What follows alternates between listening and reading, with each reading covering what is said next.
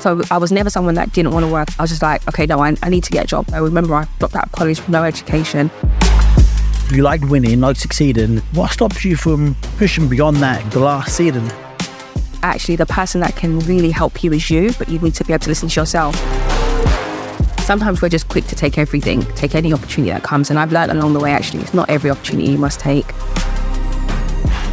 I suffered abuse from someone from the church. That was one of my first kind of lessons in like how to protect myself and survive.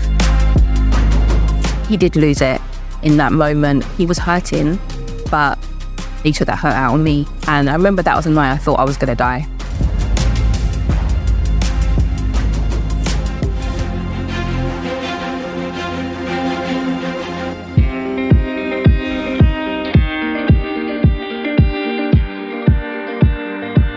Getting back up, it's not a sport podcast. This is a life podcast.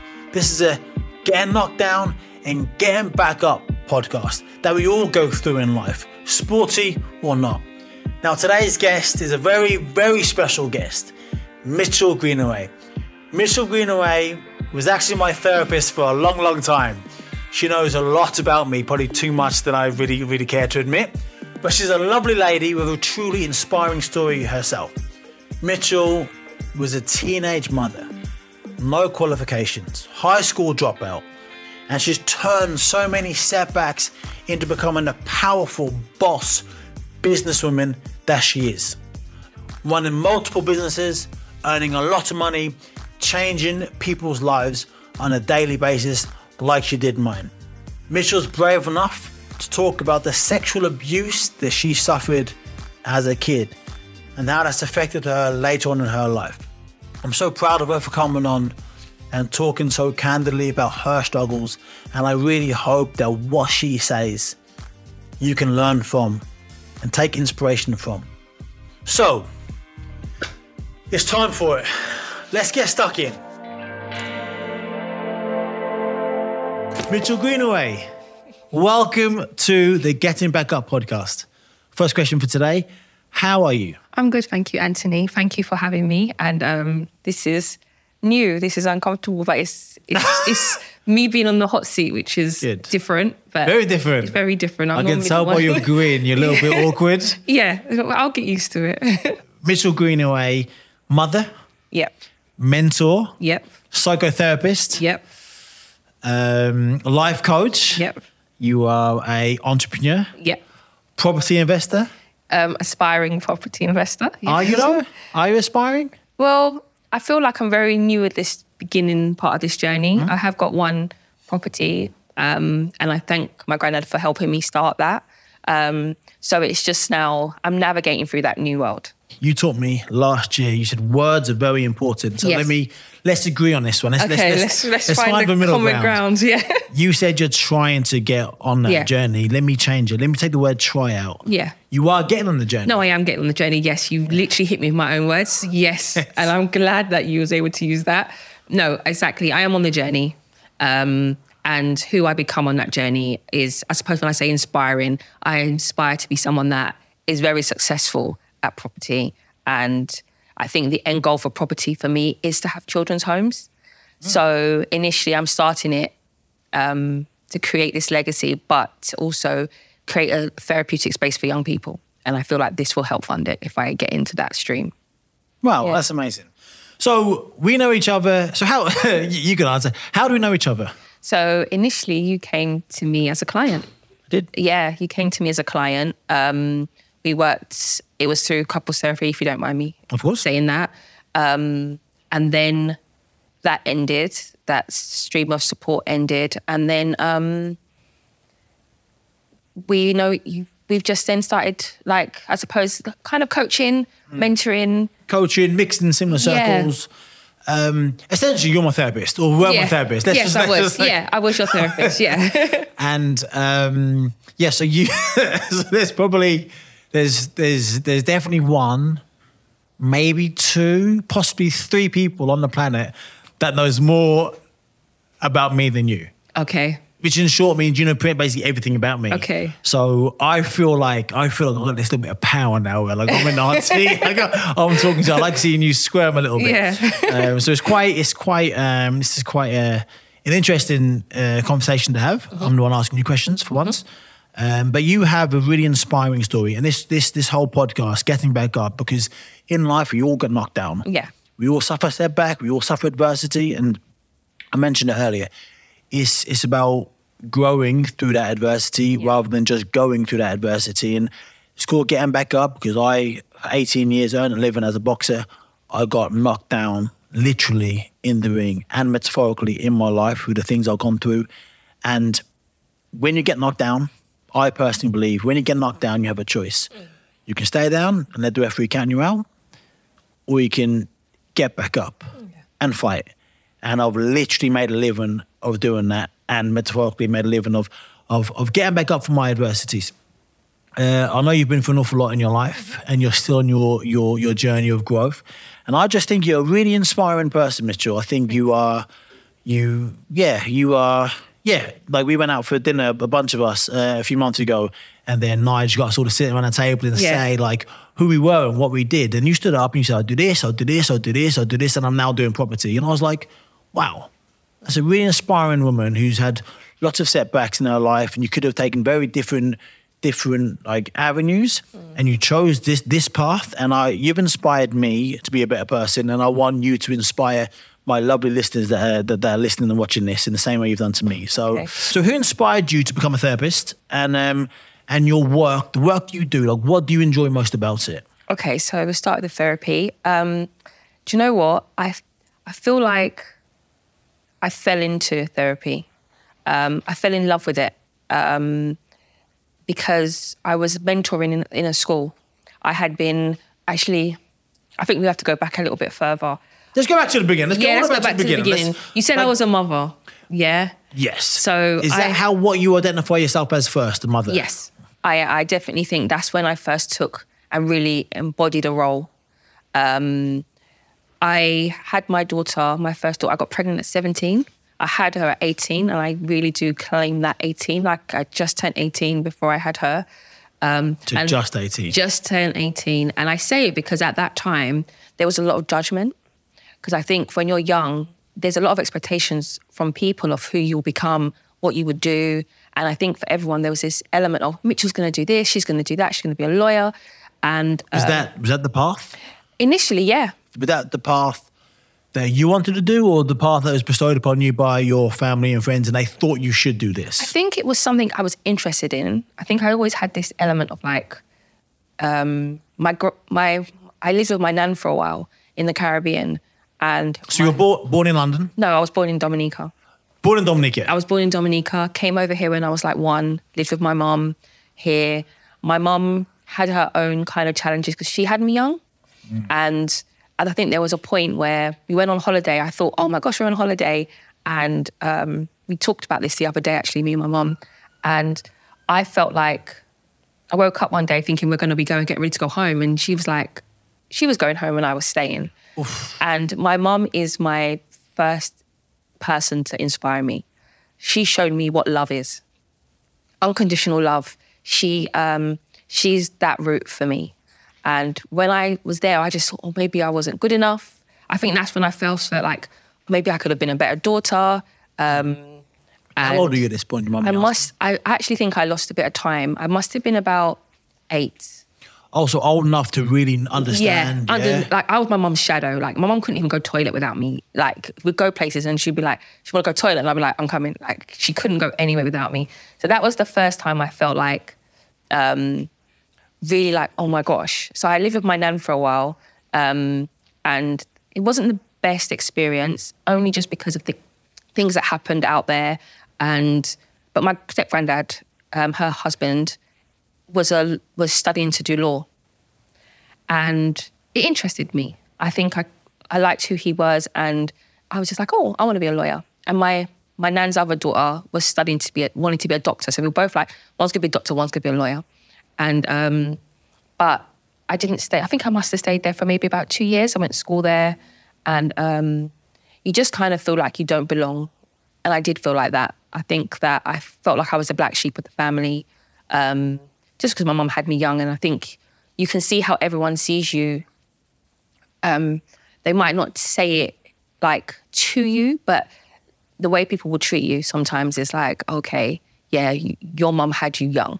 Like, so I kind of got treated like the outcast. This podcast is brought to you in partnership with Ogogo Fitness. Ogogo Fitness is my brand new fitness app I'll be launching really, really soon. I've created this app because I truly want to help people.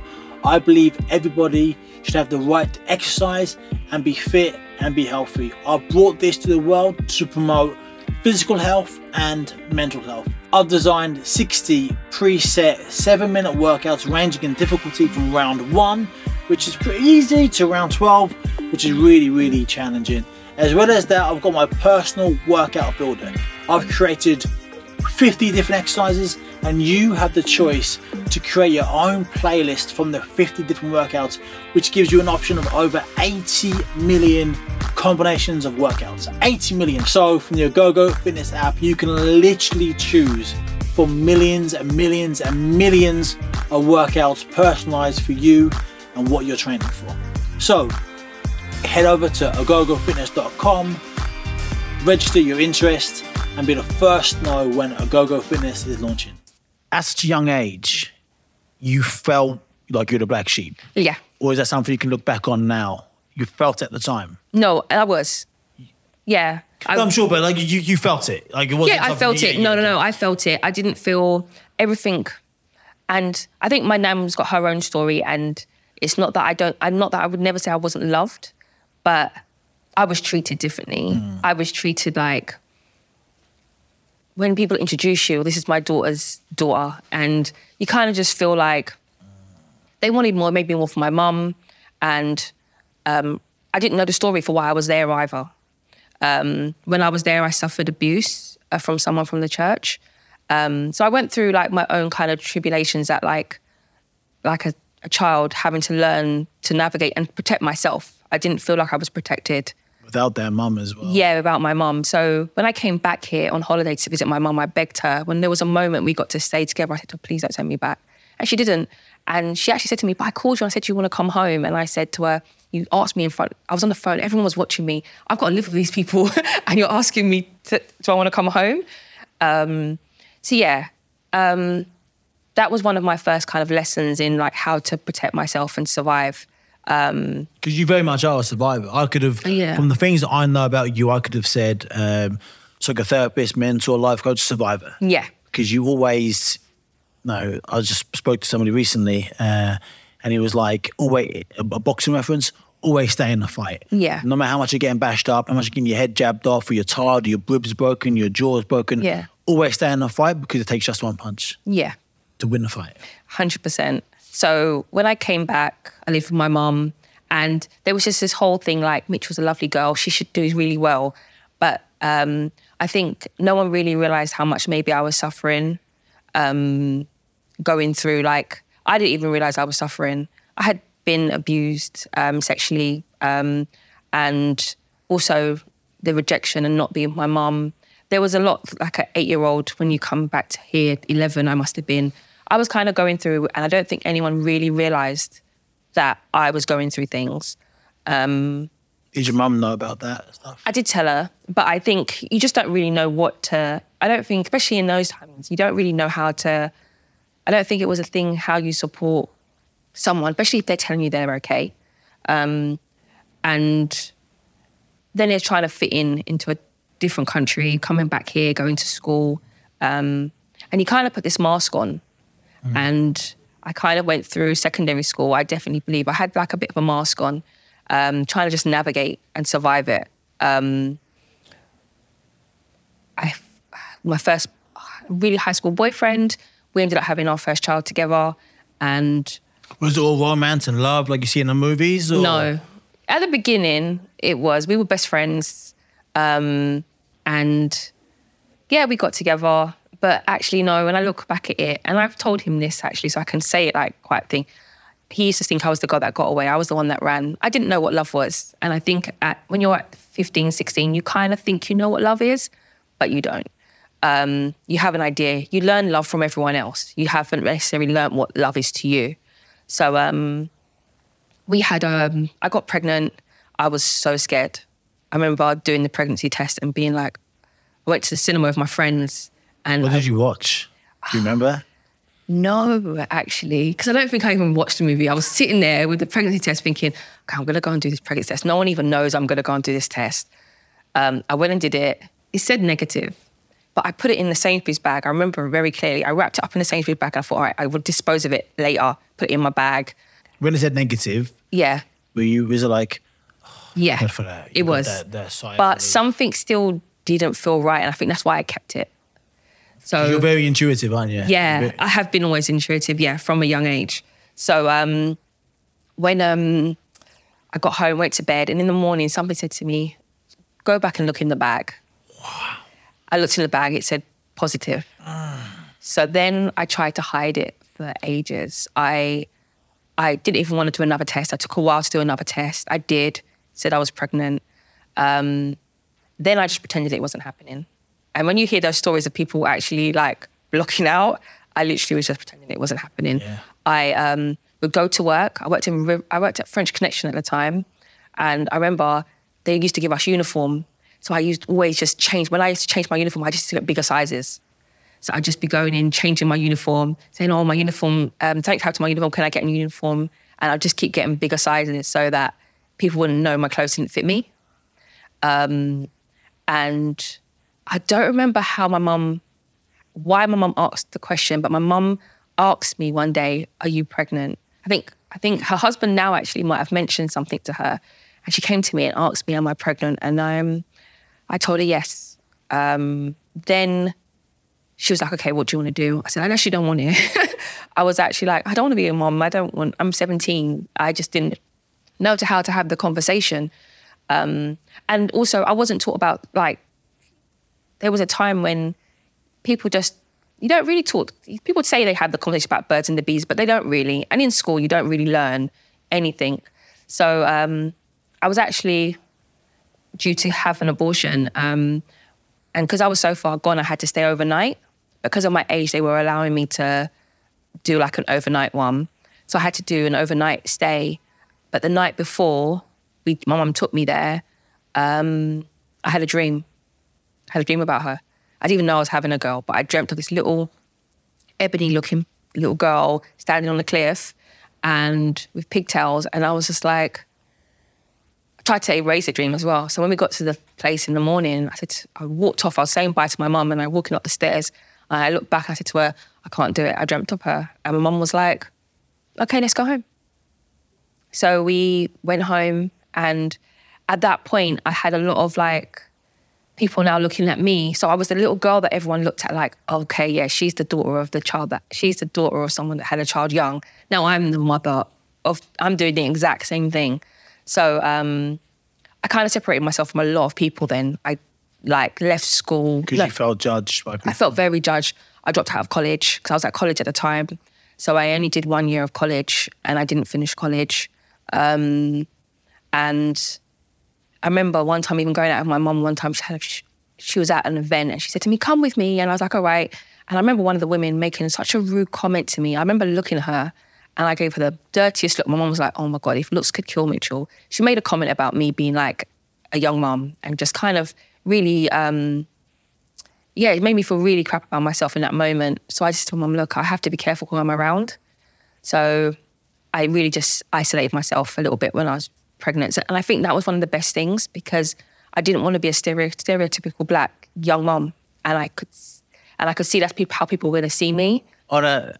Being a man, I want to understand that when you were pregnant, when you spoke to Reese's father, what was his reaction? And when did you tell him on the journey when you were trying to hide it? So he didn't find out until, I think just before, after my mum found out actually. Mum was the first person to know? Yeah, my mum was the first person I told. And I remember telling him, it was, oh my gosh, so that we weren't in a good place. Our relationship was really ending, to be fair, before he even found out about Reese. he was going through his own stuff, and being a young boy, had his glow up, doing the most. I remember telling him, and maybe the way I told him actually, when I look back at it, it wasn't the best way I did it. I was at his house, him and his friends were trying to get me out of the house because they were trying to sneak another girl in the house. And I remember going down the stairs and just saying like, are you guys being for real? Is this what's going on right now? And I said to his friend, I said to him, do you know what, tell your friend that the reason why I even came here was to tell him that I was pregnant. And he was like, what? And then the friend was like, okay. So then his friend went upstairs and told him, like, you need to actually go and speak to Mitchell. And like, this was someone that I thought was like my best friend. Like we'd known each other at primary school as well when I came back from the Caribbean. So he found out, he had the idea, I think he wanted to do it. He wanted to do the whole dad thing, but he had his own, I will say that he has his own kind of stuff that he had to kind of mentally cope with, and mental health is a thing, and he had his own things that he was kind of surviving and trying to work through for himself. So his life at the moment was trying to make quick money, fast money, and how he was trying to be there for us, it didn't really work. And I remember even one day my mum, after I gave birth to my daughter, police knocking on my door with like forensic suits. And my mum was like, no, he does not live here, because he gave my address because he didn't want them to go to his house. So my mum was like, no, he doesn't live here. This is where he lives. And I really do thank my mum for not letting me move out, because I remember I was like, I should get a place. And he was like, you should get a place. Mum was like, no. And I can't thank her enough for not letting me, not writing that letter for me and not saying she's kicking me out, because that's what everyone kind of did. Like, you write letters for your kids and then you say you're kicking them out. But I'm so grateful she never did that. She was like, no, you're living with me. You're staying here with me. And I'm so grateful for that. Do you think your mum wanted to help you raise Reese because she sent you to Dominica? No, I think she just wanted... For herself? Do you think she had to do it for herself? I think one of the things was my mum knew how she wasn't supported when she was pregnant. Gotcha. So my mum knew what that felt like. Yeah. So I think more so she wanted to just change my experience because of her experience. So I think that's where that stemmed from, of just like, no, we're not just kicking you out. We're not doing that. We're going to, do you know what I mean? You're going to go to uni if that's what you want to do. You're going to do what you need to do for yourself. When you're ready to move out, you can. But she could kind of see what my relationship looked like as well. And I think she just thought, if I move out, I'll get lost. And I have to say, like, she saved my life on many occasions, literally. And that was one of them, without even realising, I think, that if I had moved out, I don't know what my life would have looked like right now. What's your mum's name? Hazel. Hazel, I'm raising my bottle of Pellegrino sparkling water for Hazel. Okay, so you give birth at 18 years old. Yeah. What does life look like for a young black girl in London who's a mother at 18 years old, who didn't finish college, has got any other qualifications other than a few GCSEs? What are you going to do with your life? So I remember, because I wasn't even maternal. I've never been someone, because at 17, well, you do get some young people, I've heard them say they want to have kids. I was never someone that was like, I want to have kids. That was never my thought process at that moment in my life and that journey. So it wasn't like I knew how to feel. I just remember giving birth to Reese and just thinking, okay, how do I do this? What do I do? And I remember looking at her thinking like, oh my gosh, like, this is just so surreal, and you've come out of me. And I remember just making this kind of pact with her, like my job role was to kind of, I saw it as a job. I said, like, how do I do this? I'm going to look at it as a job, and I'm going to do it in the sense of, I don't want you to be where I am at 18. I want you to be more than where I'm at. And it never made sense to me. But my mum used to say when I was younger, I say, I want to be like you, Mum. I want to be just like you. And she'd say no, but she never explained it. And it wasn't until that moment I realised that as a parent, well, for me as a parent, it wasn't about my kids wanting to be me. It was about them being better than me. And And sometimes we push our children in the wrong ways because we want so much more for them. We don't necessarily explain why we want more for them. So... is that because they wouldn't understand? Have you got to go through these things to understand an explanation, if that makes sense? I think it's just, like at that time, I didn't even understand it fully. I understood that I did not want her to be here. I wanted her to have the tools. I wanted her to be 18, like 20, and really just look at life and go and experience life. So that's how I kind of went into motherhood. I went into it like, okay, yes, I'm a mum. And at the time, I didn't understand it, but I now understand my thought process. A lot of people will parent through their title. So like, I'm your mum, this is it. For me, it wasn't that. It was, okay, my role is your mum. So what's my job description? What does that look like being a mother? What are my goals for you, for me? How should I be? And that's how I went into motherhood. And I've loved every minute of it. My girls are my blessing. I've got 3 and they're 21, 18 and going to be 17 in a couple of weeks. And can you believe it? No, literally, even this morning. Why not? What's unbelievable about it? Because people say to me all the time, like they're like, oh my God, Mitchell, you should write a book about it, or how do you do it? I'm going to give you my kids when I have them. And I'm like, listen, like I've only held maybe like 6 children in my whole life, 6 babies, and 3 of them are mine. I don't hold babies. And my kids will even say sometimes, I'm not a Florence Nightingale. Like when they used to cut themselves, we don't have no plasters in our house, nothing like that. What do you do? Yeah, it's like, no, like, come on, like we're good. And plus my youngest, every little thing, she needs a plaster. So I was like, no plasters in the house. But just raising them hasn't been easy. And I think people look at it like it's easy. And the reason why it's not easy is because you have to look at yourself. And I think the way I had to look at it was like, I really had to find myself in order for them not to make my mistakes. I made a lot.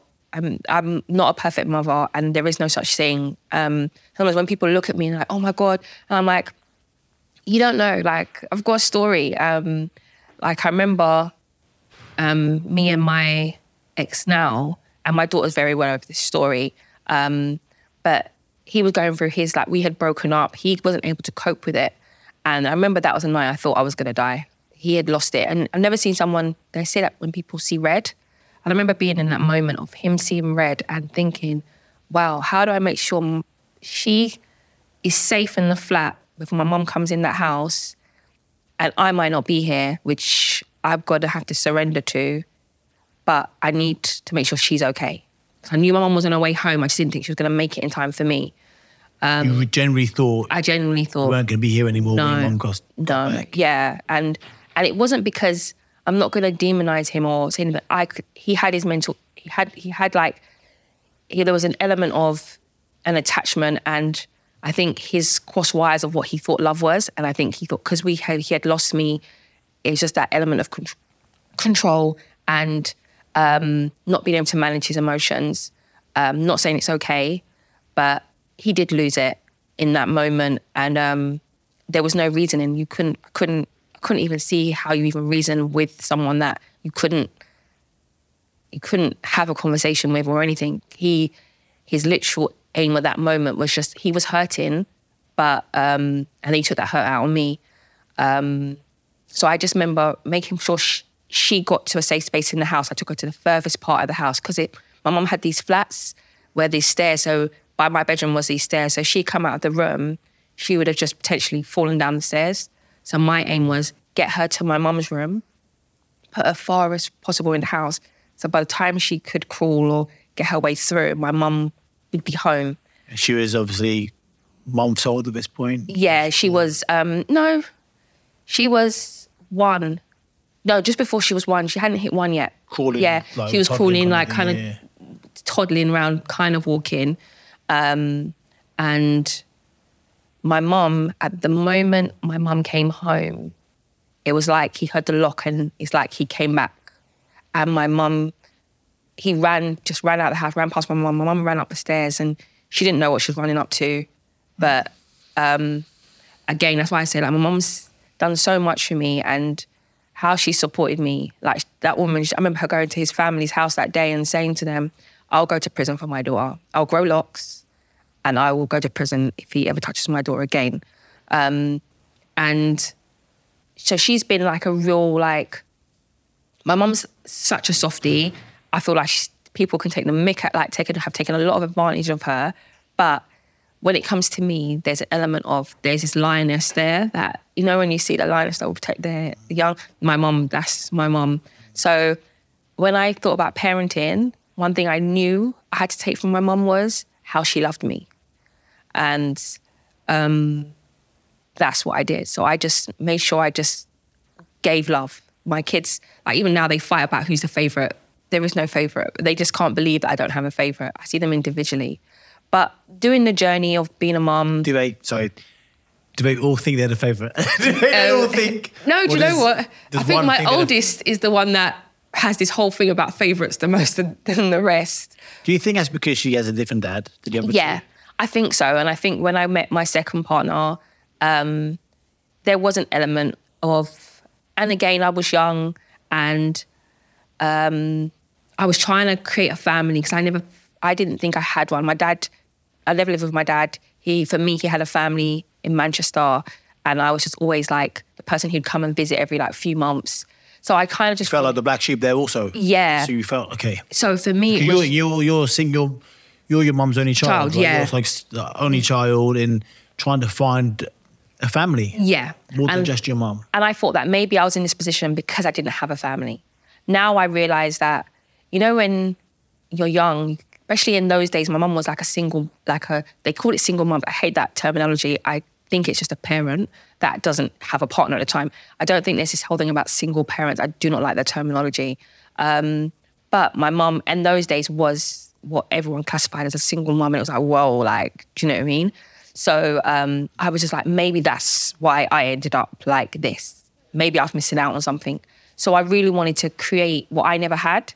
And that meant I kind of put up with a lot of crap in that process. I was in a relationship that I thought initially was good, but then you kind of, I've learned a lot. I've learned this definitely from this relationship. People will paint pictures. They will say the right things. They'll create a canvas with their words, but there's no actual action. There's no actual canvas being painted. It's just a lot of words that's been thrown and you're allowing your mind to create your own canvas, but that person never actually created the painting for you. They've just said the things that you wanted to hear. So... that hits. Yeah, so he didn't do great by her. And she very much felt like, at the beginning he was amazing with her, but then when he had his own kids with me, you kind of saw that sometimes you could see she felt like she was kind of the outcast. And I was in my early 20s, not really knowing how to navigate, how to do this, thinking I'm doing it right because I'm with this partner, I'm with the guy, we've got kids together.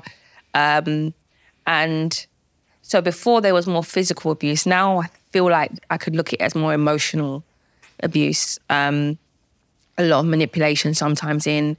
And again, I can say that everyone's got their own burdens and cross to bears, and he had his as well.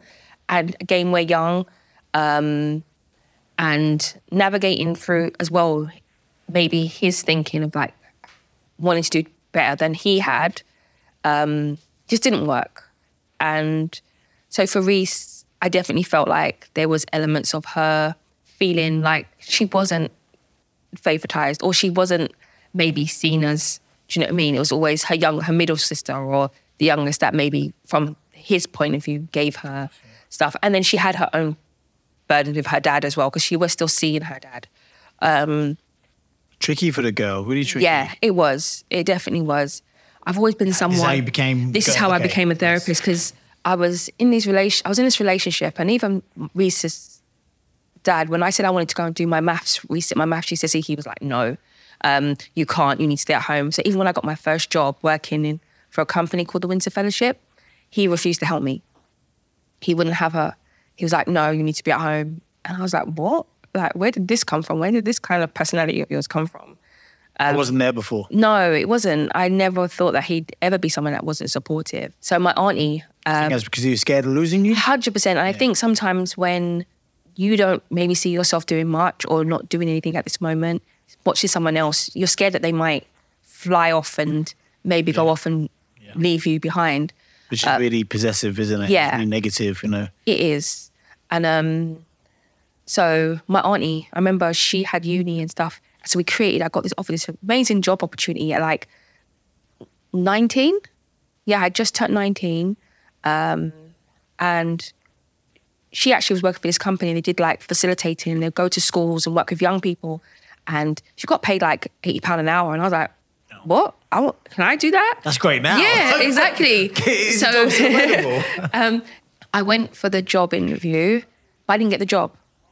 They then said to me, and I think it's because I look young at the time, they were looking at me like, you look young like now. a child. Well, I genuinely think when I'm on Instagram, I'm thinking, is that you or your eldest daughter? I have no idea which one is which. This is it. So when people look at me, they're like, so especially then, I look like a baby myself. So when you're going to then facilitate, they're thinking, no one ain't going to listen to you. So they offered me another job. They offered me a job in the actual building as a education officer, like overseeing the programs. So I was like, that was like my first proper opportunity. I was like, oh my gosh, yes. So I've always had this element of work. I've always seen my mum work, my granddad as well. Like I've just seen them work. So I was never someone that didn't want to work. I was on benefits for maybe only a little while not working. And I was just like, okay, no, I need to get a job. I need to find something. But also, remember, I've dropped out of college with no education. So any opportunity someone's thrown at me, I'm going to take it because I'm like, okay, hold on. They want me and I was a college school dropout.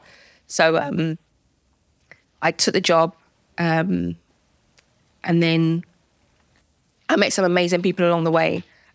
These two guys, actually, David and Martin, they were starting up their own business and working in schools and stuff, and they let me be a part of that, helping them set up initially. Like I'd go to meetings with them when they're talking about setting up their programs and stuff. So they really inspired me.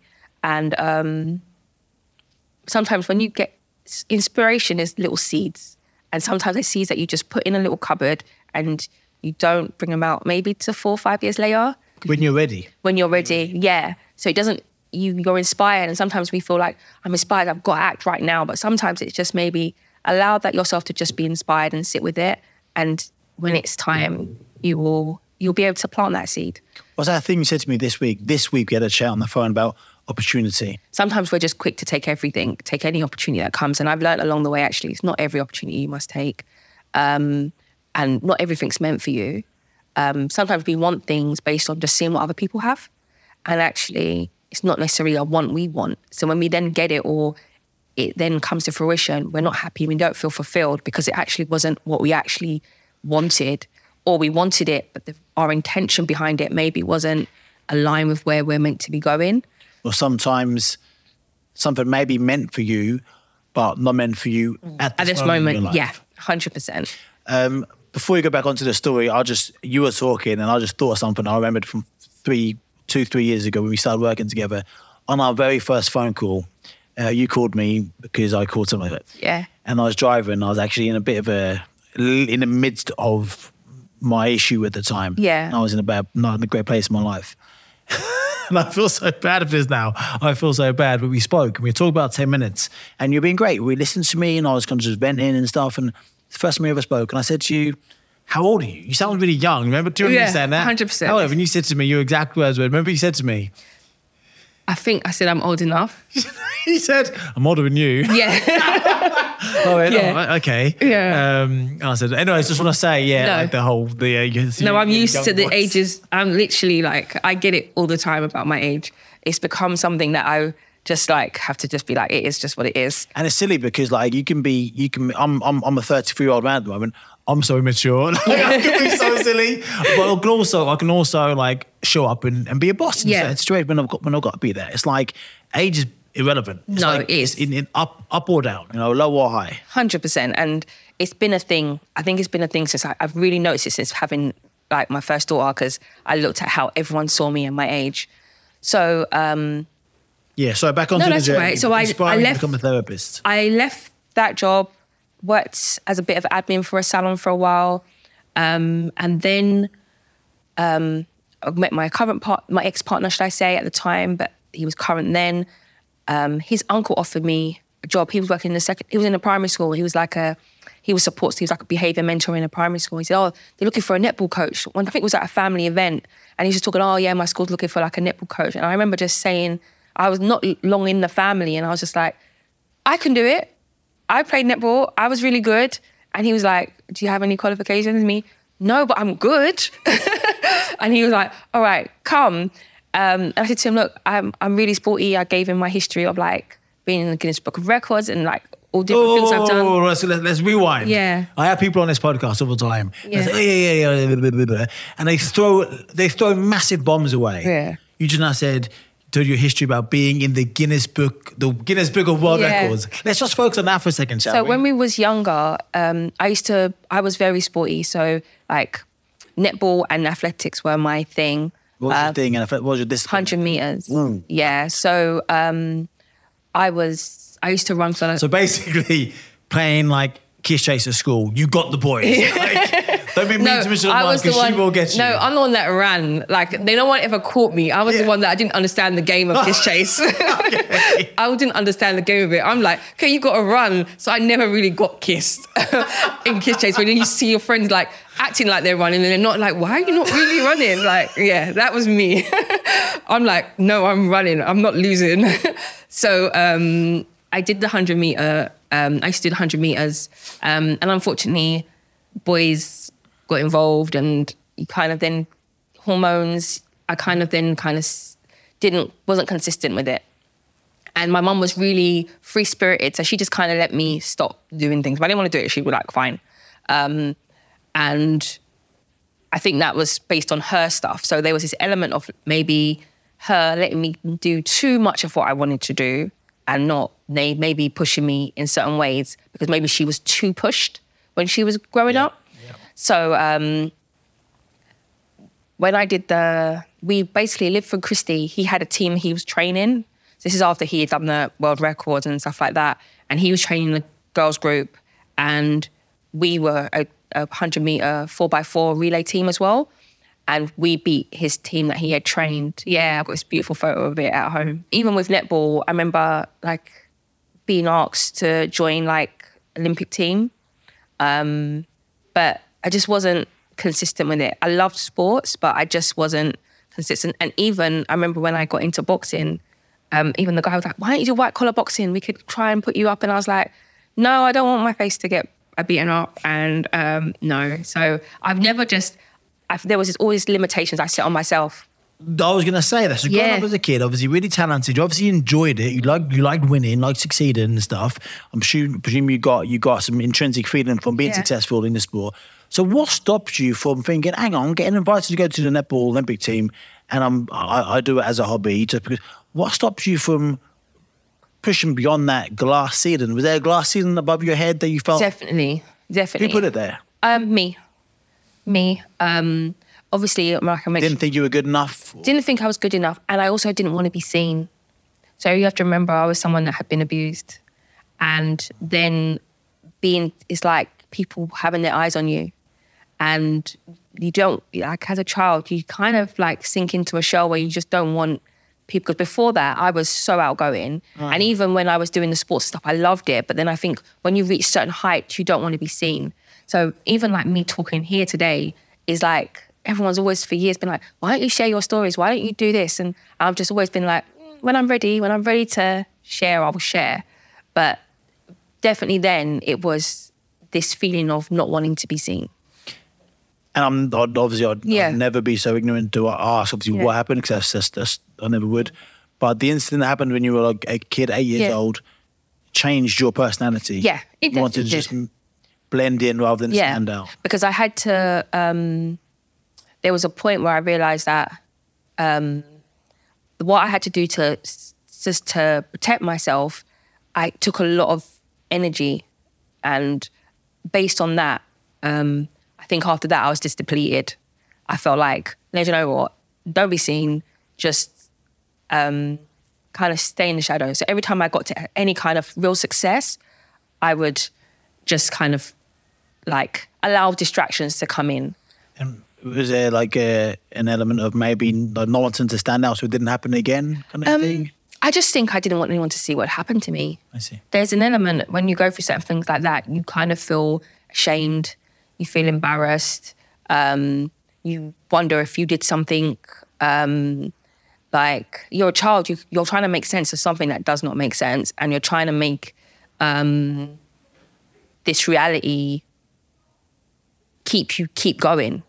So, and because at church, I was someone that sang. I sang in the church. So I was like one of the leads in the choir. So I was out there. So people saw me in church. I stood out. So after that, you just kind of think, I don't want to stand out anymore. So every time it got to something where a success would come in, I would then bring this glass ceiling of like, no, I don't want to be seen.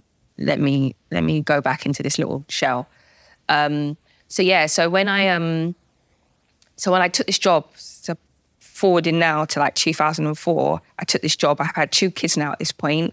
And I remember even the girl's dad at that time was like, you're going to go and work for 2 hours. And I was like, yeah, like it's an opportunity. I'm going to go and do this. And even he was like, well, I'm not going to help you. And I was like, okay. But he did. I said, look, it's 2 hours of your time. And that's including my travel time. Do you know what I mean? I was getting paid like £20. But I was just like, I just want to do something. So I went and I was the netball coach. We won. I got the team. They got to the finals, champion. And I was just like, I was really impressed with myself. And the head teacher put me on courses so I could actually be qualified as a level like coach. And then she offered me a job at the end of, because I started that in February 2004. No, 2005. It was February 2005. In that July, at the end of that academic year, she offered me a job as a TA. And she said, oh, like, would you want to come and work with the kids? You're really good. And I was like, okay. Again, remember, I'm a college school dropout. So I'm like, okay, I'm going to take this opportunity. And I said to her, look, I only want to work 3 days a week. She said, yes. So then I started earning like a nice little bit of a salary. And yeah, life was okay. But what happened was I then got pregnant again. And at that point, my last daughter, she actually hid. I didn't know she was pregnant for that. I didn't know I was pregnant for like 6 months. You just didn't know? Didn't know. I didn't show, and I show, but I didn't show. I was going to the doctors. He had actually signed me off work, but I just didn't. I had even said, am I pregnant? He said no. So it wasn't until I got rushed to hospital, because I was going out. Every time I felt a bit better, I'd be out that night, even because I'm like, I ain't got work. You had no idea you could be pregnant? No, I had no idea. Wow. And me and my ex at the time, well, current partner then, we were going for a rough patch. We were actually on the verge of breaking up. And then I got rushed to hospital, found out I was pregnant. And at that point it was like, well, I'm gone 6 months. Like I'm gonna keep her. And yeah, so we stayed together for a bit longer now, because obviously we've got another child, and sometimes kids can be seen as plasters in a relationship. So I've got 3 kids. So I'm going to work in primary school, and I'm coming home to like infants and kids, and not you're still a young woman yourself. Yeah, like I must have been like 23, 24 at this point.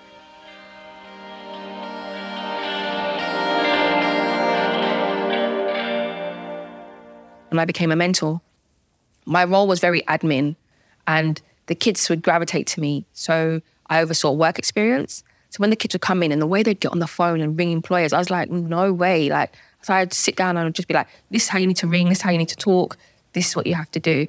And slowly, like even when I was working within that office, they didn't like me. They would actually ring each other and talk about me when I'm sitting there. Because you challenged them? Yeah. Not like I challenged them. I wanted more for them? Wanted more for the kids. They were like older women. They were much older than me. They're like 40, 50 years older than me. And I'm this young person that's come in. I'm the only black woman as well in the room. And they just look at me like I'm this child, and what do I know? But my boss loved it. He was just like, Mitchell, come on, like you can do what you want. Make this job all yours. So one day a young girl came in, and she had come with cuts on her wrist. And I remember bandaging it up and doing first aid on it. And then I just sat with her and I said, look, that doesn't look like you just fell over. Like what's happened? And then she just sat with me and talked to me and told me what she had done with some keys in the bathroom and stuff. And I went and got the safeguarding officer at the time. Then he said to me, do I want to be her key mentor? Because they said, this girl hasn't opened up. They didn't even know she was going through half the things she was going through. And I was like, okay. And then I remember hearing this girl talk, one of the other staff members talking about a course, and she said that she was going to go on a listening course. And I was like, oh my God, like maybe I could do that. So I said, do you mind if I come along? And she's like, no, fine, sign up. So I signed up. Turned out to be level 2 counselling course. Now, I never had a dream of being a counsellor. I used to watch Frasier when I was younger, my mom, because it's one of her favourite programmes. And it's just this white guy, like from a very like rich kind of class, do you know what I mean? Sitting on couches and stuff. And I never thought that could ever be me. So even when I went and did the course, it wasn't to become a therapist. It was more just to get skills. So I just thought, I've got to make my CV look good. But then I fell in love with the course. I fell in love with learning about myself. And the one thing the guy that was my tutor at the time, Tony, he said, some of you are going to lose relationships after this course. Some of you are going to, things are going to change for you. And some of you will come here every day saying you're fine and everything's great, and you're going to realise it's not. And I was there sitting there, my life's perfect, I'm fine, I'm great. As I started doing the course, I realised that, oh my gosh, I've got so much stuff going on. And that began the journey of my healing. Wow. For all that, just to kind of recap there, the one thing that I took away from that was how, and I know this anyway about you always back yourself. If you want to be a netball coach, I can do it. Yeah. Not qualified. Yeah. I'll do it. I'll go for that job. Yeah. You've got to back yourself. Yeah. Because like, I genuinely believe, if you don't believe in yourself, why is anybody else going to believe in you? 100%. In yourself. 100%. If there's enough people on the planet trying to pull you down to elevate themselves, you've got to back yourself. Yeah. And you've got to believe in yourself. And just imagine where your life could be if at that family event that you just got the invite to, so we need a netball coach, if you'd have stayed in the corner and stayed in the shadow like you'd been in the last 15 years, that opportunity would have passed you by, where would you have been? Like, 100%. you know, right? That one, backing yourself, being a netball coach, led to you being here on this podcast. 100%. How amazing, 100%, right? 100%. So, and it was when I did my timeline and I looked at, like, because I used to swear disgustingly. The way I used to swear, everyone does that. See that look you just gave? That's what people do. When I tell people I used to swear. So you say flip all the time. You say flip quite a flip and bloomin'. Yeah, but I used to swear like a lot more. Like, even if I'm laughing, I'm swearing. So when I did the timeline, I worked out where I first swore. And it was when I was like 9 years old or 8 years old in the Caribbean. And I faced my abuse. And I said to him, if you touch me again, I'm going to tell and I'm going to let everyone know what you've done to me. And it took me to have that courage to face this big person, this adult, because I knew that this wasn't okay what was happening. It was happening to loads of kids. It wasn't just happening to me. It was happening to a group of kids. A lot of parents would let their kids go with him because he was from the church and he would take us out. So I remember one day when he tried to, we was somewhere and he was going to try and like do the act. And I was like, if you touch me, this is what's going to happen. And I just remember being like a child and I don't know where that strength came from, where that even voice came from. And then later on, it wasn't happening to me anymore, but it was still happening to my auntie, who was like my age. And I remember going into town one day and saying to him in the middle of like the bus station, just swearing. I said, I just went on at him and I was, I'm going to get my granddad's gun, I'm going to do this. And I just remember, because my granddad was a police officer at the time, my step-granddad. So that's when I realised I started to swear. I looked back at my time, like I had to look at like where things... Did anything happen to this man, by the way? Yes. Do you know what? Years later, they literally, I think he got beaten and stuff. I know he's still around in town and stuff, but everyone very much knows what he does. And like in the Caribbean, unfortunately, there's a lot of this stuff that happens and it's just not really spoken about. It's just like a generational thing that then just keeps coming down through families. So when I learned how, because even at the time, the girl's dad at the time said, you swear so much. I was like, no, I don't. And even my kids, when I look back at it, my daughter's first word, the youngest, was a swear word. One of her first words was a swear word. So like if I would drop something... You can't say that and not expect me to ask, What was it? Okay, Which so one? Please like, be let's the say C if word. I drop, Please be the C word. No, it wasn't that. But it was like, if I drop something, I would drop up. I'd be like, oh shit. So I would do stuff like that. So one day she was walking around in the front room. She dropped something. So one of her first words, like she said mum and stuff, but one of the first clear words that also she said was, oh shit. As she picked down and bent down, I was like, oh my gosh. Like, I do swear a lot. But I still didn't understand it. So we did so much work on me trying like swear jars, all this stuff. But it was when I started the counselling course, when I started to really work out where the root of it came from. And so again, I continued, I finished the first course. I loved it. I remember even driving up one day to see my tutor, crying all the way up to the session.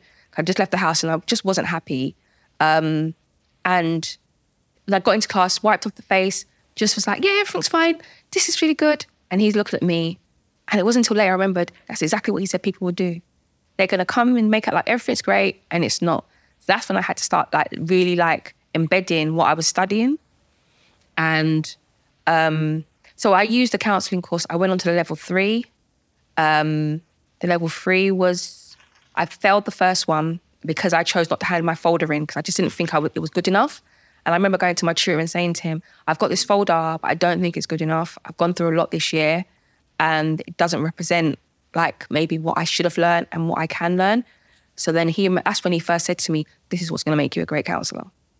And I was like, what? He goes, this is why you're going to be great. And I was like, me? And I was like, I'm not trying to be a therapist.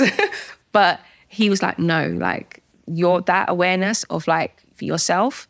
So then I redid the year again. You talk about your struggle. You talk about things you found and find difficult a lot. And I think that goes back to what you said at the beginning about growth. Yeah. You understand it not as a bad thing. You understand it as, I struggled here, but now I can do it. Look how much I've grown. Exactly. And that's because a lot of people, especially in your industry, you know this, you know that I know this, a lot of people in your industry, ego fucking maniacs. Yeah. And they can never be wrong. No. They've never struggled. They want to present this really well put together like figure, which is amazing. But no, we're all fallible. Yeah, we all have bad things about us. It's about the ones that can understand that and want to be better than we were yesterday. 100%. Sorry to no. Like literally, that was perfect what you just said. And so that's where I then went on to level 4 and the other stages. And then from that stage, you had to have therapy. When you got to a certain stage, then now it's like compulsory. You need to have therapy. And I'd never had therapy before. And I come from a Caribbean culture. People don't chat. You don't chat your business. You don't chat to anyone. Like, be seen and not heard. Like, that was, I remember growing up with my nan and that's kind of like, shush. Like, so when I had my first therapy session, I remember sitting there thinking, what the hell? Like, I've got to talk to this woman about my business. I fell in love with it. I fell in love with... Sharing? Sharing, yeah. Talking about myself and just talking about having a space where no one puts their judgments. No one adds their advice. Because people will give you advice. People don't actually listen to you. A lot of the time when people are listening to you, they're thinking about themselves and how that might be similar to something they've been through. And then you're listening to people and you're taking information from people that some of them are carrying on like they live in glass houses and they don't. Some of them are acting like their life's perfect and you're taking advice from people that have got their own crap. And actually the person that can really help you is you, but you need to be able to listen to yourself. And that's, for me, that's what therapy is supposed to do. It's supposed to give you a space where you can hear yourself, understand what's going on for yourself and learn yourself. And in that space, like I'm a big person about the energy in the universe and a lot of my manifesting happened in that space because I also talk about things I wanted. I really owned what I wanted for myself in that space, in those moments in time. And things just then progressed for me. When I sat in that space, I was like, I now know what it's like to sit in this seat. Now I feel like I could be the other person on the other side. I think that's when I really thought maybe I could be a therapist. Took you to get to that point? It took me to that point because then I realised I understand how hard it was for me, how hard it's been for me over the years to get up. When you go through things, sometimes people just think, oh yeah, just get up, keep going. But what it takes to get up when you're going through something, I don't think a lot of people sometimes understand for that person maybe how they might have woke up that morning, how much they've had to push themselves out of bed. Yeah. And for me, it was like I understood what it's like to keep going no matter what's going on. And I wanted to provide a space for people where they could stop and they could just have space. So that's where the journey of therapy initially started. And then I became a therapist. I learned a lot about myself. The first year I had clients without even having to even say anything. People just heard I was a therapist and they were like, bang, Mitchell, I know someone you can work with. I know. And I was like, wow. I did like a first year of working with people, but then I realized I wasn't necessarily ready yet. In what respect? You're not ready? Because at that point, remember my tutor said, some of your relationships will break down. Once I qualified, my relationship broke down. Because you're now aware of things. I'm now aware that I wasn't happy. I'm now owning. Notice I was aware. I knew I wasn't happy, but I was owning that I wasn't happy. Taking the mask off. I took the mask off. I stopped playing the wife, the wifey, the kid, the mum at home role. And you realised maybe that the glass ceiling was gone. And please tell me, I'm not a therapist. I feel like I'm Mitchell now. But tell me if I'm wrong. But maybe you did this. You pushed yourself through these counselling courses and the qualifications in that glass ceiling that you put above your head, very, very shallow. That's now gone. Yeah. Now you realise you're more than the wifey. You're more than just a mum. You can do anything you want to do. Didn't necessarily know that bit yet, but the glass ceiling rose. Okay, it wasn't smashed, but it got elevated. It got elevated. Okay. Like there were still limitations, but so I even ended up teaching therapy. One of my tutors was like, "Mitchell, come teach," and I was like, "Me teach?" And she's like, "Yeah." And I think people always saw things in me that maybe I wasn't ready to see. I remember teaching it, and I only did it for 1 year and I quit. I was like, "No, it's not for me." And I appreciated the fact that someone could see that I had that potential. But it's not something I wanted to do. It was a lot. And then I decided at that point, I just wanted to focus on me and the girls because me and my ex had broken up. And I thought to myself, I don't want them to be with men like their fathers. Yeah. And I kind of also adapted. Like my dad isn't nothing like, he is like them, but there's elements, but my dad also showed up for me all the time if I really did need it. So you said something then, you said something like lines of, somebody else believed in you and they gave you power. And there's an amazing quote, never underestimate the power you give someone by believing in them. 100%. And that is like, because sometimes we do struggle and you mentioned a minute ago, we get knocked down and it's hard to get back up and we don't get back up straight away. And sometimes the goal, when I do like my talks, my public speaking, I always talk about unwavering self-belief. Yeah. Like unwavering self-belief, no matter what you're going through, you've got to believe in yourself. And you haven't got to believe in yourself. It's hard to get to that level of unwavering self-belief. And sometimes you need other people to believe in you so you can believe in yourself. And that's the thing. Unfortunately, we have default mechanisms as well that we focus on the bad things people say to us. So we don't necessarily hone in on those. We have moments of taking in, like, it's like a seep of water, like trickles of water, people believing in you. But sometimes we focus on the things that people have said that are negative about you more. That holds a lot more power and weight for some reason.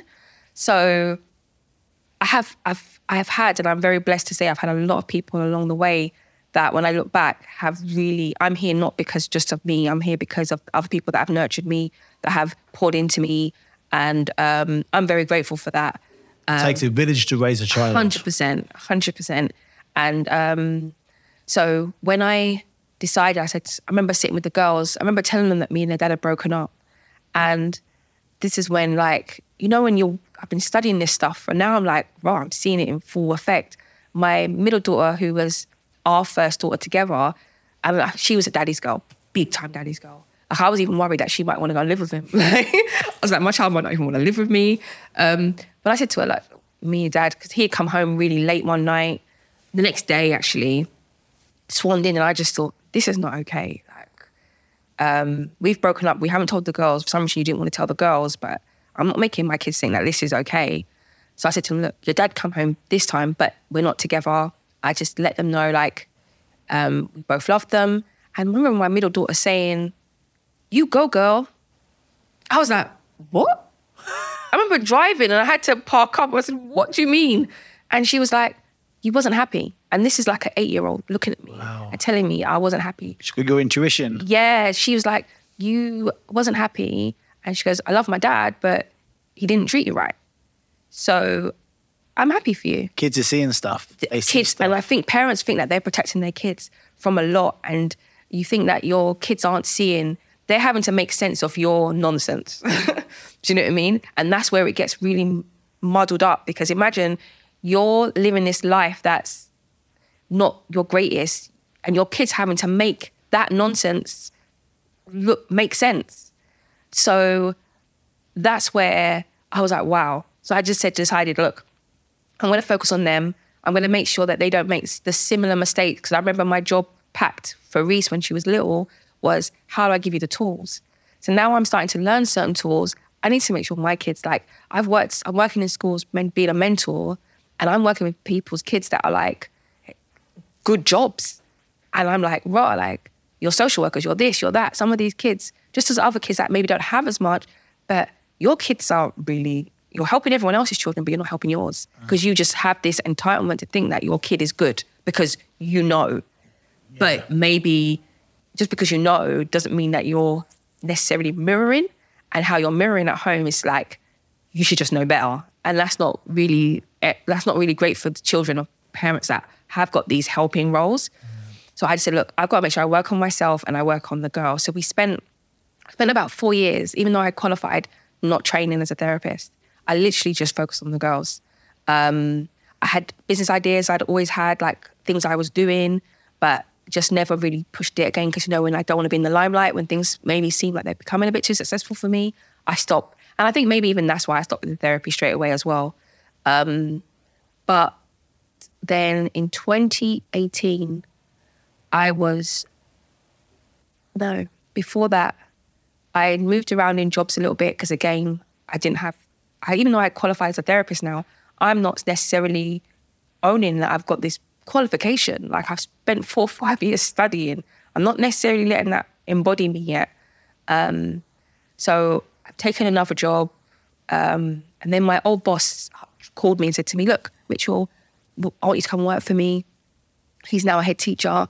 And told me to apply for the job. I was like, okay, what do you want the job to be? Da-da-da-da-da. I never got the job. I remember sitting there thinking, I thought this job was mine. But I didn't get it. But what he did was he fired me to realize I wanted to find something different. Yeah, fired you up. Yeah, he fired me up. Lit a candle under your ass. Yeah. So I started applying for jobs. I applied for one job. I didn't even know what the job was. It was said outreach mentor. And I had no idea, but let me go for it. I also applied for my last secondary school. And the school I went to, the first school that came back to me was the outreach mentor. And initially, I wanted my old secondary school. Out of the 2 jobs, so that's what I was like, oh my God, Holy Family, I'm going to go work there. I'm going to work at the school I used to be at. And like, but then the other school got back to me first, gave me an interview. I went, and remember, I do interviews really bad. But for some reason, I wasn't nervous. I sat. Why are you not a very good interviewer? Because I stutter. Like this now is a lot of prep, right? The fact that I'm not stuttering crazily. I've slowed down a lot more with my talking. I've had to work on like this element of me. So remember, I'm like, at the time, I'm still in my 20s, still trying to figure out that I'm more than I should. I've been allowing myself to believe. So then you're sitting with these people that have these big titles and stuff like that. Like, how good am I? Overawed by the opportunity. Yeah. I left the job, and I wasn't really bothered about that job at the time as well. So I think that's why maybe I might have done quite a good interview. More relaxed. I was more relaxed, but actually when I went into the place, I remember them putting me in rooms and telling me to lock the doors. And I'm like, why do you have to lock the doors in the school? And they're like, lock the doors, don't let any kids come in. And I'm like, and then I'm hearing kids running around, and I was like, what the hell, where am I? And so they rang me straight away afterwards and said to me, they offered me the job. So I was like, okay. Didn't even know if I necessarily wanted it. But I said I remember when the head teacher, the executive at the time, he called me and he said to me, you can have the job. I said to him, I thought, let me be a bit cheeky. I said to him, on a Friday, I need to leave at this time because my daughter's no drama. And he was like, no problem. I'll get your work done and you're finished. That's fine. I was like, okay. So I accepted the job. Then my old school messaged me, offering me an interview. And I was thinking, should I go for the interview? And I was like, no, do you know what? I've committed to this. I've said yes to this. Thank you, but no thank you. And they said, oh, our loss is their gain, because they just looked at my CV, and obviously I created a golden CV over the years. And the only thing I've got on there is like a few little GCSEs I had. I didn't even have my maths yet. And my diploma now I've got this diploma, the counselling thing.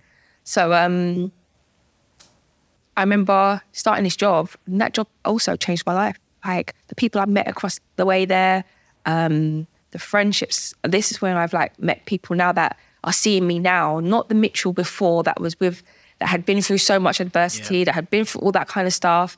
These people were just seeing Mitchell. And some of them didn't even know I was with someone at the time because I was still with the girl's dad. But then we broke up that year and my life just changed, literally. And I really enjoyed going to work. I really I remember because I was 20, I started that job at 30. Me and my ex broke up when I was 30. And I remember saying, I cannot spend this decade like I spent my 20s. I cannot spend my 30s in the same kind of like unhappiness, pretending. I need a different kind of next decade. And this is actually quite telling as I'm here because I'm about to hit 40 and I'm about to start my new decade again this year. And I'm like, I had a great 30s. I've learned so much. But this one is going to have to level up on another. Like I'm going to level up differently from my 40s. So the 30s was about me really finding myself and really learning. Have you done that? Oh, yeah. It's an ongoing thing. Like, I think you are never going to stop learning about who you are because things change. You change every day. You're not the same person. That was 29. You was leaving her 20s. Yeah. If she could see you now, 39, how proud is she? She would be in shock. Her mouth would be open. Didn't think she could do it? No, it's not that I didn't think, because when I was younger, I remember... The 29-year-old didn't think that she could become what you are now? No, like an entrepreneur. So you now know you could have done it, but back then you had a whole mind shift. 100%. Like, it was when I was 30. So in 2018, I came across a few different people as well, and two of them said to me, I was going to quit working in schools. I was going to quit working with young people. I said, the money's not here. And it's not that it was about money, but I'm like, me and my kids are like, I'm just about paying the rent. I'm just about affording life. And I'm drained. I'm tired. I'm not feeling valued. I'm going into these schools and I'm changing things and I'm doing all this stuff and I'm not necessarily being valued and financially for it. So you get to some point in life, you can do something because you love doing it. Yeah. But at some point, I was a boxer for my entire life. Up until I was 30 and up to I was 23, the Olympic Games, I went to Olympic Games, I was on $1,000 a month in the GB squad. And I got to a level where like, if I want to live the life I want to live, you've got to earn money. Yeah. Ultimately, that's literally a fact of life. Yeah. You know, and you get to a point in your life where you need to earn money. Yeah. This is your point. This was my point. I had 3 daughters I was kind of raised, I was raising by myself. I've raised them by myself anyway. So, and it was like, I wanted more for them. Like they were having hand-me-downs sometimes from some of my friends with their clothes, and it was like I wasn't necessarily able to like buy them the latest trainers. And my youngest was always having her sister's hand-me-downs. I was in so much rent arrears, like it was not even a joke. So I was just like, I need to do something different. I remember in 2018 Christmas sitting in my room, like looking for different jobs. My cousin was there as well, and we were both just like trying to see what we could do. And I was going to go into like marketing or something like that. I was really going to just change career. And then one person, actually, his name's Kojo, he remember him saying to me, he said to me, just do what you love. Do what you love and everything will come. I'm like, but I've been doing it. And I was like, what are you talking about? I've been doing what I love and nothing's coming. I'm sitting, but also he didn't know where my situation was. And then another guy called Chris Preddy, another friend of mine. But you weren't doing what you loved, were you? You weren't. I was doing what I loved, but I was doing it on someone else's, at someone else's structure. How someone else wanted me to do it. I was going to schools and working with each other, but how other people told me I have to work with them, not the way I wanted to work with them. And fully, I hadn't realised what I loved yet. Fully, I knew I loved supporting people, but I was supporting people based on how other people told me to support me. So literally, there's a guy called Chris Preddy. I remember him telling me, why are you waiting until January to start sorting out your life? Start doing it now. December, like everyone waits till let's see, start planting some of your seeds now. Then my business partner now called me at a time. We worked together at the Pro, and we had done loads of stuff like with mentoring, and we had really created like a really good mentoring kind of stuff within the Pro. And he said to me, let's start our own business. And I was like, really? You want to do a business with me? And he was like, yeah, let's do a business. And I was like, okay. And then I told him my situation. I said to him, look, if we're going to start a business, I'm in a bit of debt. I've got this situation. He was like, Mitchell, it's cool, we'll work it out. So 2 weeks later, I then got a call from the housing telling me they were taking me to court and I was going to be evicted. And I was like, oh, I'm just trying to sort everything out, you know? And you're just like... Yeah, you're trying your best. You're trying your best and it's just like, bang. Again, yeah. Like, what, why? But I'm so glad for that phone call because everything needed to collapse at that moment for me to then rebuild the foundation. Yeah. And then I just started building. I started working differently. We was working 7 days a week. We were starting to start this business, working 7 days a week, 5 days at the Pro, then also in the evenings, trying to do the most to create this company. And even when we first started it, where we are at now is completely, I would never have seen it. And I think that's one of the most important things about journeys, is not necessarily trying to plan the journey, because some of the most greatest things are things that we didn't even expect to happen.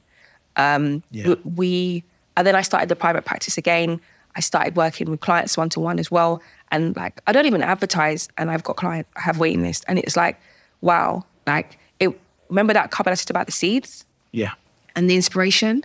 I started just taking them out and just started to plant them within the last 4 years. So where I am now is I was someone that was on a salary of maybe like £1,400 to £1,500 a month to now someone that's earning like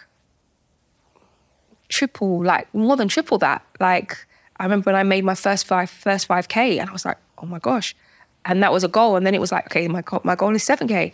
Oh my gosh, I've done that. Like I've created like this by actioning and doing and taking away the limitations. So remember I said to my glass ceiling, I no longer have a glass ceiling. Smashed through that long time. Yeah, that's now the last 4 years. Fuck glass ceilings. I hate glass ceilings. And the limitations we put on ourselves or we 100%. Allow other people to put 100%. On us. No. 100%. The amount of times I was told, boxer, house full of women, mum, 4 sisters, you box, your dad doesn't box, don't even know your dad. Yeah. Your granddad didn't box. Like boxing, you come from your little small town, boxing, really? Olympics, work hard at school just in case. Fuck you just in case. I mean, I did work hard in school because I used to work hard, but like, who is anybody to tell me what I can and can't do? 100%. Who can? No. They just annoys me. So I'm so glad you smashed through that glass ceiling. I'm so glad. And I think one of the main things that helped me smash through the glass ceiling is I had to heal. And I think that people are scared to heal because they have to hurt. To heal, you have to hurt. Themselves. You've got to find yourself. You've got to face yourself. And it's not about what other people have done to you. It's looking at taking accountability as well. Like I put myself in a lot of the situations I was in. So I could sit here and say, this person did this to me and that. But actually I chose also to be there. I chose to play certain roles within that situation. And I had to also forgive myself. So it's not even necessarily about forgiving others. It's about forgiving myself and allowing myself to feel the pain, feel the hurt, and like supporting myself through that. And that's how I just went on this really rampage of like I don't want to sit with anyone and know that I haven't worked on myself or not working on myself. And that's when things just started to blow up for us as a company, as individually. The girls, like when you see my girls, like they're people I would have wanted to be my friends in school. They're the kind of humans that they are. Like the way they come to me, and I even asked my daughter today, I said to her, if I wasn't here, let's say I'm no longer here, and what would be one thing you'd take away? What would be one thing you'd remember me by? And she goes, the fact that I could always come and speak to you. And the fact that you were just always there. And for me, that was a lot because they don't realize like how much they saved me. I don't necessarily think that I would even be half the person I am if it wasn't for them. I've learned so much from them that it's a joke. Like part of like when I'm talking to people and people are like, oh, I kind of got that watching my kids. Like the way I parent, the way I support other parents, I wouldn't be able to support them if I hadn't had my kids go through this with me, allow me to make my mistakes, allow me to own them, allow me to take that accountability. So yeah, that's kind of me. You've got a story of struggle and setback, and you've turned setbacks and adversity into the best thing that's ever happened to you. And I'm so proud to have you here. Thank you. And thanks for coming on the podcast today. We're going to leave it there, but you are 100%, 1,000,000%, you're going to come back on. Okay. You're going to ask these questions. I'm going to give you opportunities to sell yourself even more. With that being said, where can people find you? Okay, so I have the CIC, which is like a community interest company called Jigsaw Get Connected, where we support young people and families. And you can find that online, www.jigsaw-gc.com. Also, REM Wellbeing, which is my private practice. Which REM, REM. Yeah, REM, which means reflection, empathy, moving forward. And it also is my girl's name. So Reese Elise Morel. And it's about remwellbeing.com. You can find me on over those platforms, and I'll be in touch.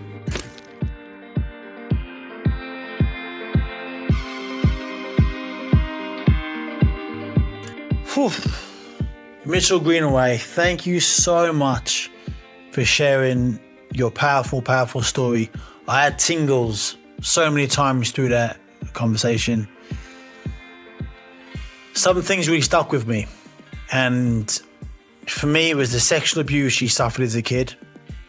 How she was so loud and wanted to be seen as a child, singing in the choir. And then it happened to her, so she took a back seat in her life and she wanted to be quiet and unseen. That's heartbreaking. No child should have to go through that. Absolutely heartbreaking. I'm just so proud of her that she's turned her life around, and she's creating an empire for her and her 3 beautiful, lovely girls.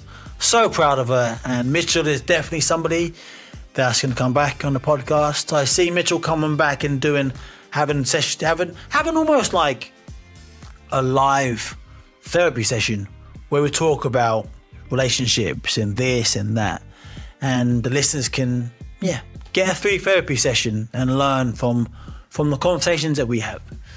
So when Mitchell comes back on, I'll let you know on my social media. And if there are any questions you want to ask, then please reach out and ask me the questions, and I'll ask Mitchell the questions. She's a hero. What a lovely, inspiring, powerful woman. I'm very, very grateful that she spent her time talking to me on the Getting Back Up podcast. Thank you, Mitchell. Next week, we have a legend. Now, I say the word legend quite a lot. I like saying legend. It's easy to say. It's fun to say. And I think everyone are legends. But when I say legend, this man is every ounce a legend. Brian O'Driscoll, B.O.D., one of the greatest rugby players to have ever played the game, joins us next week on Getting Back Up. We talk about everything growing up, parenthood, doctors, growing up to becoming B.O.D., his debut, the ups, the downs, being a Lions captain, going on 4 tours, and the one tour he won, the one tour the Lions won, he didn't play in the winner match. We talk about that spear tackle heard around the world. Brian O'Driscoll is a hero, a legend to so many. Please join in next week to hear him talk about playing, having to retire, struggling with identity, talking about one of his best friends taking his own life. Brian O'Driscoll is a hero, as I've said, and you're going to love the chat. So please join in next week. Now, if you know someone with an unbelievably inspiring story that deserve to come on the podcast and share their story to help others, then please reach out to me on Instagram at Anthony Ogogo and at Get Back Up Pod, and on TikTok at Anthony Ogogo. Remember, the great Nelson Mandela once said, "Do not judge me by my successes. Judge me by how many times I fell down and got back up again." Always get back up. Always stay in the fight. And I'll see you next week.